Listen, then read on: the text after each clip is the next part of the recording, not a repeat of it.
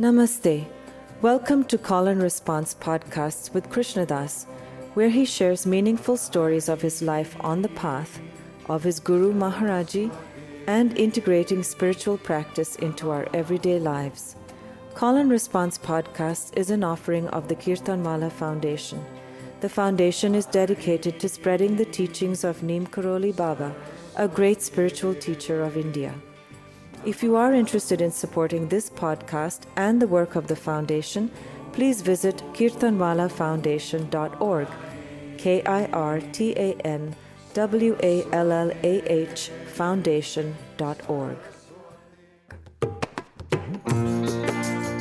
So practice. You got to do practice. I'm sorry. You just have to. With our eyes open and our hearts open. But through a practice, you get used to coming back from being gone. It's more like an ability to let go. First, thank you for your music and being you. And I told you before, but like this, your music and you really changed my life ultimately and Mine brought too. me. And so I do have a question. The practicality, the actual on-the-ground practicality of chanting. I hear from you and others, just chant the names. Mm-hmm. Well, I go to kirtans, I put in music in my car and I chant, and I've developed a little bit of a practice. I have a daily sadhana, ultimately because of you and my yoga. But I'm wondering what it looks like, besides going to kirtan or in my car. Do you recommend, as part of like a daily sadhana, of sitting like in a meditation pose and chanting, and with music on in the background that I'm chanting to, or memorizing various lines? I've memorized a few, like I'm going to give you the secret teaching here. You ready? Do what you like. You have to find out what you like, what works for you, what you want to do. Then do it. Don't do what you don't like. See how that feels. You might not do what you don't like and feel bad. So then you better do something. It's up to you. What does it matter what I say? If I say something, then you'll do it maybe and say, he's full of shit. Didn't work. I'm not going to do that. Good. Do what you like. Find out what it is that you like. You're the only one that knows. Somebody can give you suggestions. Somebody can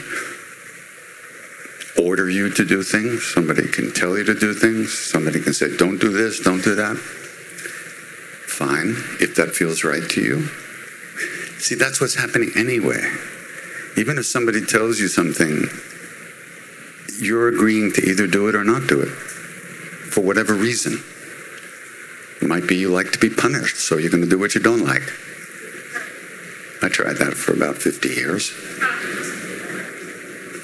So, really, in all seriousness, the whole thing is to trust yourself. Learn how to find what works for you. Now, of course, there are many traditions, many lineages, and many teachings already available that have worked for somebody.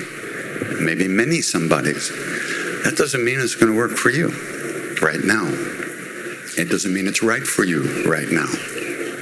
Only you know. Who else would know? Thank you. Hi. Met you before. Jiva Mukti, out in the desert, out in California. And I'd seen you moping. I saw you. I get it. Sometimes I mope just to make people look at me.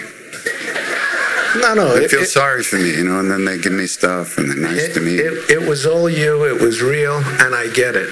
And we're both from Long Island, and we got the same well, that shtick. explains it. And, you inspire me. I want to thank you for your... To mope? No. I got something to share. Okay. The moping is actually the essence of my question or my thought is that we are love. I get it. The practice Do is... you really? Yeah, I do. Do you really? I really when do. you really get it, you are it. There's nobody to talk about it. No, I get it. You understand it might be true. I believe it. Good. It's in my cells. I know it. Good. But I also know that most of us come into this room programmed through our conditioning, through our genetic makeup, whatever it is, with this intense negativity. And my wonder is, that the amazement that I have is that we don't all come in here just chanting the name of God with happiness, without anything else, just naturally, rather than having to find it because we're under a rock, which you did, I did, we did, all of us, most of us come that way. What's that all about? Why is it that we don't wake up and come into this room pure love rather than the dark side? That's my question. One time I was in the temple, and I was sitting with Siddhima, Maharaji's great devotee. And one of the oldest grandchild of my Indian parents, the Tiwaris, was getting married. And he and the other cousins, they all came to the temple for blessings. And so we were all sitting in the back there, and I was watching these kids, right?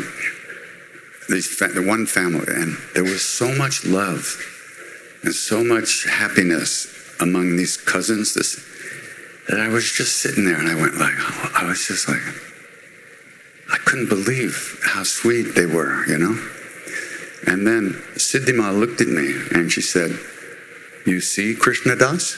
You see? This is what you missed by being born in America." And I went, right. So I said, "Ma, what is it with us, with Westerners? Why can't we love? Why can't we let ourselves be loved?" She said a few things, but the main thing she said was that affection was used to control you as a child. And so right then, love went out the window. Because we learned that if we wanted to get what we needed, which was everything from our parents through our whole universe when you're a baby, we had to show them some affection. We couldn't be crying and nasty all the time because they would get angry at us and upset. That's simplifying it. But essentially, it's that we sensed that when the affection shined on us and when it didn't. And that was used to control us from all the way through. And so immediately we learned we have to do business in order to get what we want. And that program is still running at 150,000 miles an hour.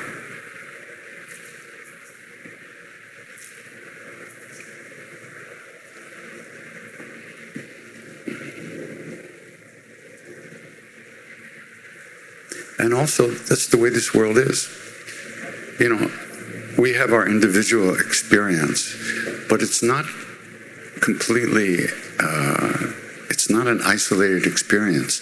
There's a group experience of being on the earth at this time, of being here at this time, of being who's in your life, how you grew up, what you were taught, what you absorbed, what the people around you believed. And on one hand, I feel that we learn to feel about ourselves the way our parents felt about themselves. Not necessarily how they felt about us, but how they saw themselves. We absorbed that way of seeing ourselves. And hey, I know my parents. I'm surprised I can even sit up straight. So, not that they meant to do any harm. They were also programmed by their parents, who were programmed by their parents and their culture. And then there's more, scientifically they've now proven that trauma is passed on, in the around the DNA, there's like a sheath.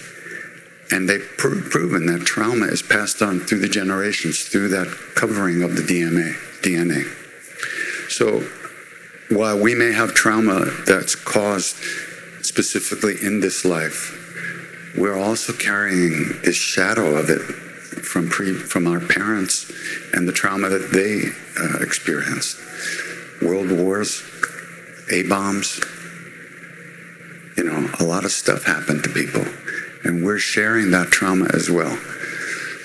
So it's a lot of stuff to process and let go of as we try to enter that inner love that lives within us. And it's not all our fault. It's nobody's fault. It's the way the world is now. It's the way that people are programmed on this earth at this time, for the most part. That's why they say it's a great blessing to be born into a family of yogis, because you don't get programmed the same way. So it's not. We take it all so personally. This is my pain. This is my unhappiness. This is my bullshit. This is that. This is that. But it's not only my. We're sharing a huge ocean of suffering. Some of us have our toes in it. Some of us are up to here. Some of us are up to here. So that's all programmed by karma. How much and what we have to deal with. The idea, though, that anything can be dealt with is humongous.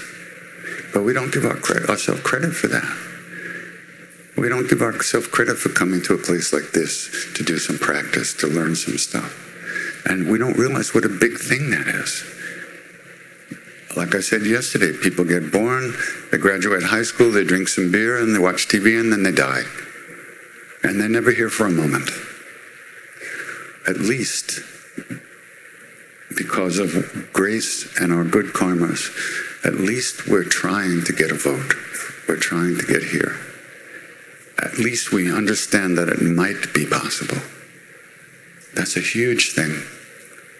Now, let's move on from this place and do the best we can. All you can do is the best you can. You can't do better than the best you can. And no matter how bad you think you're doing the best you can. So keep doing it.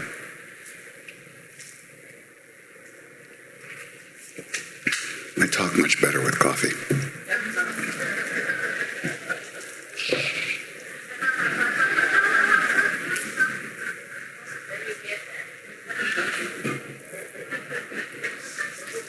Sai Baba taught me how to do that. Hi.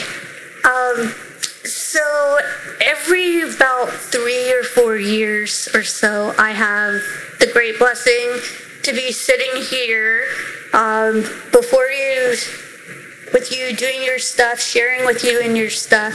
And it's one of the great benchmarks that I've come to have in terms of reflecting what's going on in my life, where I am now as to where I was then.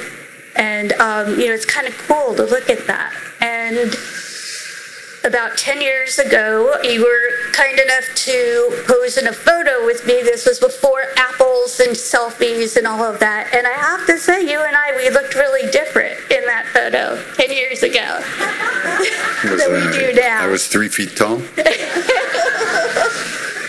So, for me, coming, I've been thinking a lot because I'm, physically, in body, in maturation, in a very different place, very marked place in my life right now.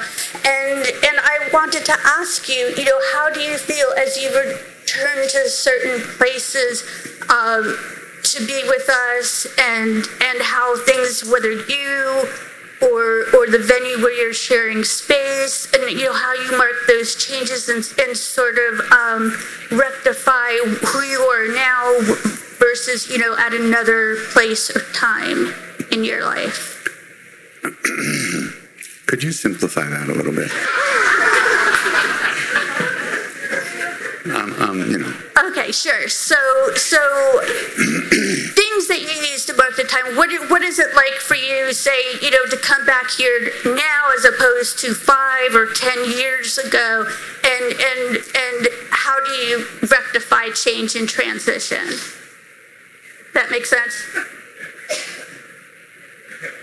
Maybe. Okay.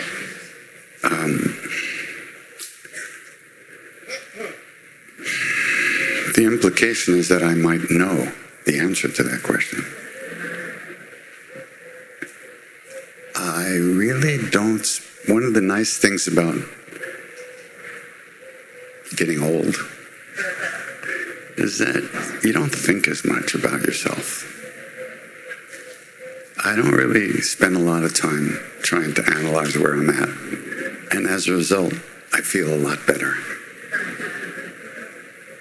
So, maybe because when we tend to evaluate ourselves, we always kind of lean towards the negative side. What am I doing wrong? Oh, I'm still stuck in this. I can't let go of that, blah, blah, blah, all that stuff. So, little by little, one's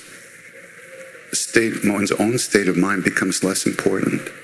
It becomes, basically for most of us, we go through our day as if we are the number one most important thing in the universe. Everything revolves around our sense of self, our happiness. Are we feeling okay now? Are we feeling okay now? No, we got to do this, we got to do that. No, that person looks like they're feeling better than I'm feeling. That's not good. I should feel better. This is not good. This kind of stuff. I think I have a little less of that going on. Maybe. Is that okay? Well, yeah. Thank you. You're welcome. Very welcome. But maybe I don't. Maybe I just don't care. And that's the same thing too. You don't necessarily care about how you're feeling all the time. It becomes more irrelevant. You don't. From here, after this is over, I'll walk back to my cabin, my place, and am I going to be thinking, wow, I don't know, did I answer the questions okay? Maybe I did, maybe I didn't. Maybe I should have said this, maybe I should have did that. That doesn't happen so much. But for most of us, and for me, it happens a lot, but I think it's happening a little less if I had to think about it, which you're asking me to do. Thank you.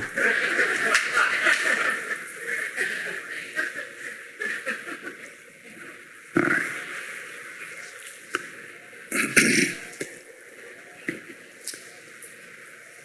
As you do these practices, especially with the repetition of the name, not especially, but that's mostly what I do, you find that the name comes back to you by itself during the day. While you're walking around, while you're doing stuff, you'll notice, oh, there it is. So stay with it for a minute until you forget. And that'll happen more often. You'll be pulled back into yourself more often as the day goes on, even without a conscious effort at that moment to so-called remember. It'll happen because you're training, you're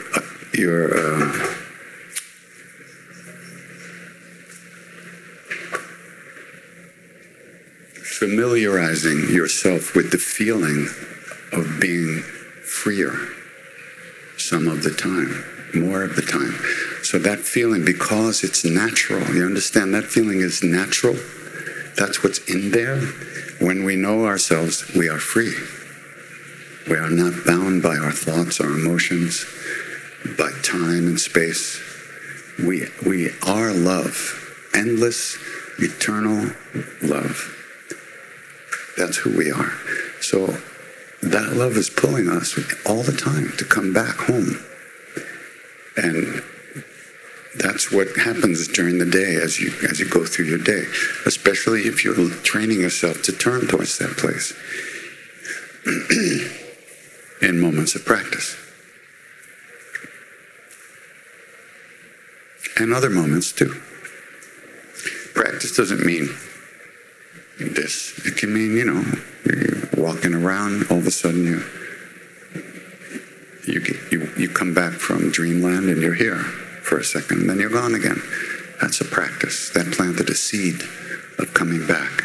Right there, right then.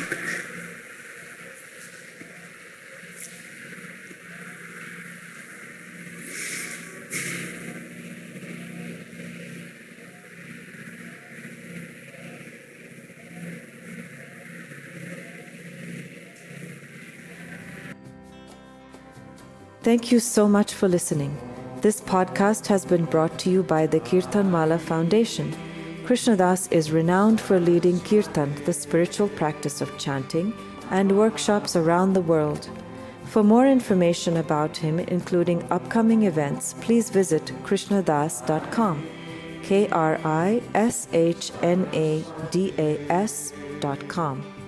We also invite you to visit kirtanwallahfoundation.org, KIRTANWALLAH foundation.org. Here you will find more offerings dedicated to spreading the teachings of Neem Karoli Baba. Love everyone, serve everyone. Remember God. Ram Ram.